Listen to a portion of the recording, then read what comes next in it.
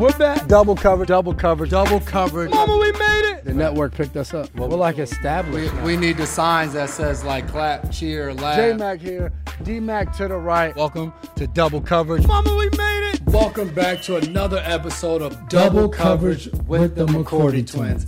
I'm your host, Jason, sidekick on my left, Dev. We're here to give you guys another show, and as you guys know, you can always check our show weekly on Nesson, but if you miss it there, you can go on YouTube, iTunes, check out those versions, and always look for us on social media, whether it's Twitter, Instagram, Facebook, at McCourty Twins. And if you're looking for a cool t-shirt, go to McCourtyTwins.com and also keep up with all our events and different things that we're into. You're excited today, huh? Yeah, I mean, I could do that. I think we've let you do that, and it like gives you more substance to the show. But I kind of just want to show the people, if they watch both of us at the same time. I was saying everything you were saying. Yeah, before we get into the game recap, right here in the state of Massachusetts, Governor Baker has come up with kind of new restrictions due to kind of the uptick in the COVID cases. Curfew, making sure everybody's in the house from like 10 p.m. to 5 a.m. Restaurants will be closed for indoors by 9:30. I think I referenced this because this is kind of what's going on in our country, and you see it kind of happening in our game as well. John Elway just tested positive. The CEO in Denver tested positive. There are two coaches that missed a game this past Sunday because of COVID. The Cardinals have cases. The Packers may be without three running backs because of COVID. Of COVID. I saw that. Marlon Humphrey tested positive. So it's crazy in our league. We've been dealing with it this entire season, and it's to no surprise right now that it seems like it's ramping up. But we're kind of a microcosm of what's happening across our country It's right now. what we've expected. We talked about, when COVID first came out, COVID was going to be done in the summer. When the heat came in, the heat came and left. COVID's still here. So you knew once cold and flu season came, it would definitely be an increase in cases. So we just want to encourage everybody, be safe. Please follow the restrictions that Governor Baker has put out there. Protect yourself, your loved ones, and everyone else in the community by doing what's right, wearing masks. It seems like if you're indoor or outdoor right now, just really heighten your caution and do everything necessary for everyone to stay safe. Yeah, you mentioned cold and flu season. That kind of weather is what we were enduring Sunday as we took a trip up to Buffalo. We ran out. We had hail coming down, hitting our helmets. It was funny, though. This whole week of practice for us, it was rain every day, snow on Friday. And then Buffalo, rain when we got there. Wake up, it's rain. Out in pregame, it's raining constantly. We come out right before introduction, and you just hear it. Hail is coming down. Buffalo doesn't come out for any of the introduction, none of the national anthem. So we just sit there as the hail pounds us, and as soon as they come out, the hail stops. Yeah, and I guess it was that type of day for them. A tough-fought game, a division game, a chance for us to kind of really turn things around. We went out. I felt like as a team we played better than we did the week before, but in the league it's all about production. It's about wins and losses. When you don't play well enough to win, there are no moral victories. There's nothing to hang your hat on. We did some things good in the game, but most of the things we didn't do well enough to be able to walk away from that stadium with a win. Yeah, and I think obviously the popular question after the game is you go from 2-4 to 2-5, big game, division game. It was, everything was in it. So what now? And I just say, we just keep fighting. There's no clear answer to this. There's no blueprint to get out of being 2-4, now 2-5. We just got to keep fighting. We got a good core, older guys, some young guys that are developing. We all just got to stick together. And I think obviously the other question I got was a trade deadline with everything. Right after the game, you get all that. And like I always say, we're here now. This is our team. This is what we'll be. Trade deadline passed, but after the game, it's a popular thing. But you always got to just do what you're asked to do. We all get paid to play football. So no matter when moves are made or moves are not made that you like or dislike, it doesn't matter. You still have to go out there and play football. So I'm excited about just going and playing the back half of this year and just fighting with the guys. Without a doubt. And I've been asked a question from the media. I'm one of the select few in our locker room that have been on bad teams. Lucky for you guys, throughout your career, you've been on winning teams, double-digit wins. And for me, my double-digit wins didn't start till I got here. So I'm sure throughout my prior 9 years before I got to New England, at some point I was probably 2-5 during the course of a season. And like you just said, it's about fighting and it's about being resilient. Obviously, things aren't going the way we want them. So if things aren't going the way you want them, you have to do things to change that. So I think our team, we have the character to do so. And I think guys are going to continue to fight and compete and work to get better. So that's going to be the goal that we have moving forward. Yeah, and I guess funny but not so funny moment to bring up, as you know, trade deadline just passed. But the whole week leading into the trade deadline, and then once the trade deadline's over and what happens next, always a big deal. And I think during this time of year, you're always reminded of Vontae Davis on Hard Knocks. And you can laugh about this now because Vontae was in Miami and he goes to Indy and he straight balls in Indy, Pro Bowls and All Pros and all of that. A lot of money. Vontae Davis gets told by the GM, we're going to trade you. Vontae Davis, does he A, break down and cry? Does he B, say, I'm out of here and cuss the GM out?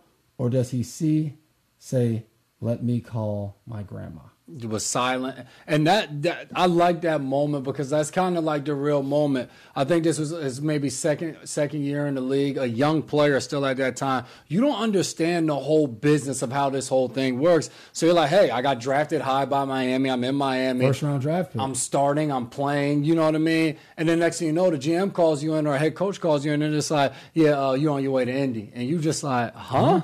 Like, so it's like you said, it's funny to look back now, but you can kind of try to put yourself in his shoes and know that had to be a crazy moment. Yeah, you live in one area. He's from the Maryland area. You go to Illinois for college. Now you're in Miami. You're just adjusting all these new places, and then you get traded. So, I think some of those times you see these things, it sucks for that person in the moment. But I also think it gives fans and different people a real life perspective of what a young person goes through, just like anybody else that leaves college and they're going through the process of finding what will be their career. So I want to hit a few of these topics before we go to break. NFL 16-team playoff system. Scenario brought up. Yeah, if especially if we're not able to hit every game, if maybe one game's missed, they're talking about going to this scenario. I'm not opposed to it. You add extra playoff games, you add more revenue for the league to try to make up for lost revenue. It's more games played. Control it's what you can control. 2020.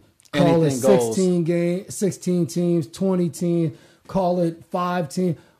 No, whatever you say that's going to happen in 2020, we just take it. I mean, it is what it is. The Niners are dealing with that right now as they had to put Jimmy Garoppolo and George Kittle on IR. I think both of those guys spent some time on IR already this season. So it's been tough with injuries and everything going on, COVID. It's been tough. And the Giants game that just passed Monday night, pass interference on the last play, yes or no? What do you got? No, never pass interference on the defense. Never heard of it.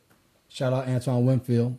I would love to see Dad was us. a baller. He's a baller. I would love to see us as a league, maybe not have every pass interference review, but like the NBA does, the last however many seconds, be able to review it. Jumping into our next segment, keeping up with the group chat. What is going on in the group chat? What are the guys talking about? Man, Trevor Lawrence about to miss his second game. We spoke to Boston College last week. Then Trevor Lawrence wasn't Hold playing on, the you game. gotta tell him. BC fought hard. There was a lot of they had a excitement shot. in our group text. One of our guys, Kevin Malice, a part of the production of this show. I told him straight up. I said, if Boston College wins, that means we talked to Rutgers in the preseason. They went out, beat Michigan State. If Boston College would have pulled out the win, we would have had a way to make money. Could have retired.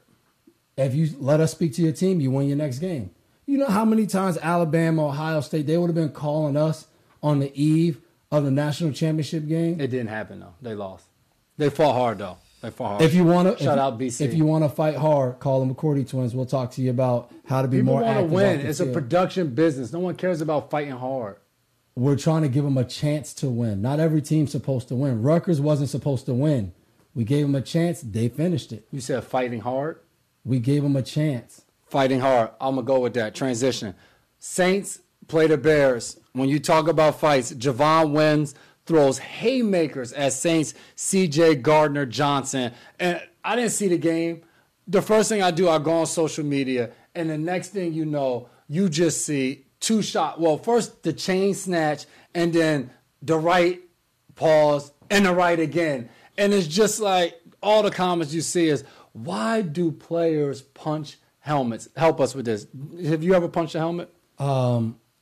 Probably at some point. I mean, it's not like it was an open hand punch.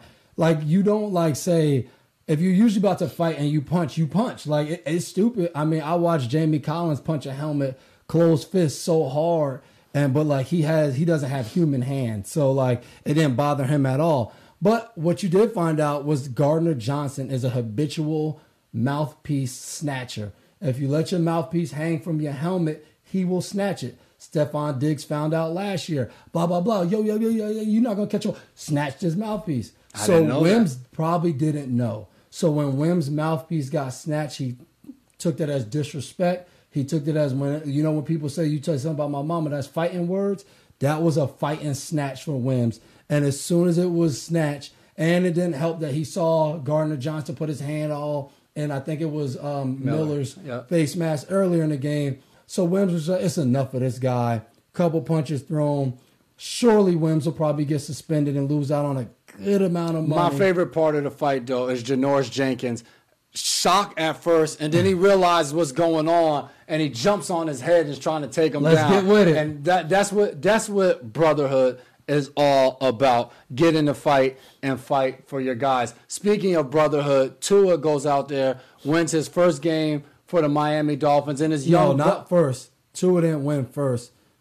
He won his first game. Yeah, but that happened after his brother set the example. Friday night, I believe that was. I'm not sure. I think it's Tulia. I don't think know. That's how you say his name. Tua's little brother who plays for Maryland, who was with him at Alabama and transferred. So, opening the season. Thriller, too. They get waxed. Maryland gets killed. I'm talking trash to J.C. Jackson, to Byron Cowart. They come back, and young Tua puts on a show. 5 total touchdowns, 3 in the air, or 4 in the air, I think, 1 rushing. Game-winning touchdown run. And what does he do? He just sets up. He said, hey, bro, I know you're going out there, tough game, opening, go throw a touchdown, go win it. And they do. I mean, that's a good family to be in right now. I mean, why Special not? family. Why not? And I think the coolest thing about it is I'm sure right after that game, Tua's calling his brother, how excited he is. And then you fast forward Sunday, I'm sure he's got the NFL ticket or whatever he has to watch his brother play, starting in the NFL. So just a celebration really for the whole family. Tua even talked about it the first time he got in, of his family not being able to be there, but FaceTiming them from the field. So I'm sure both those brothers were FaceTiming, enjoying those big moments in their careers. And it's just the beginning for both those guys. Yeah, and for the Las Vegas Raiders, their starting offensive tackle wasn't able to be at the game for other reasons. Gets an IV before a game, like many of us do. This is my 12th year in the league, and I've been getting an IV every single game since the 3rd game of my rookie year, where 2 corners get hurt. I go in the game. I play about 3 snaps and cramp up like that. And from that moment, 3 snaps? Yeah, I mean, I was playing special teams throughout the whole game. You didn't properly. You wasn't being a pro. Yeah, I think I'm exaggerating. Or maybe it was 8 plays. Yeah, I don't know. I also didn't play the first few games of the season. I was out there, punt, kickoff. So you weren't being a professional.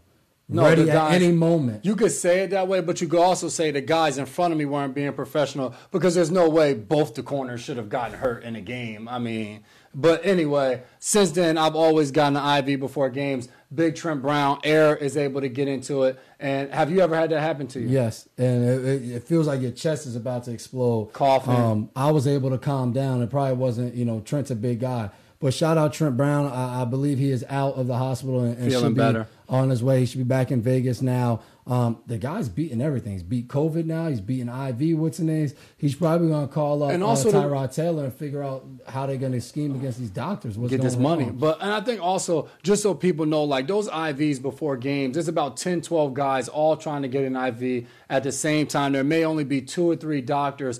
It's kind of chaotic because there's not a lot of time, especially when you're on the road in those small locker rooms. You're all bunched in. So it's not like, hey, this person's incompetent. Sometimes it's just a matter of not having enough hands, and we kind of got to pay attention on those things and make sure that air doesn't get in. So dangerous, though. Let's get into the Dan O'Brien Keeping It Awesome moment of the week. What you got for us? We got Keeping It Awesome. I'm choosing us, man. We got to do really a kind of once-in-a-lifetime opportunity. Everybody knows about Harvard. Harvard is the school of the United States. And we got to talk to a lot of students from Harvard. We got to talk to the Black Men's Forum from Harvard, a bunch of young black men, encouraging them about, some of them play football, different sports, doing different things at Harvard. And we just got to talk about who we were, why we do the things that we do. And it was awesome, the questions and how proactive and progressive a lot of these young men are. And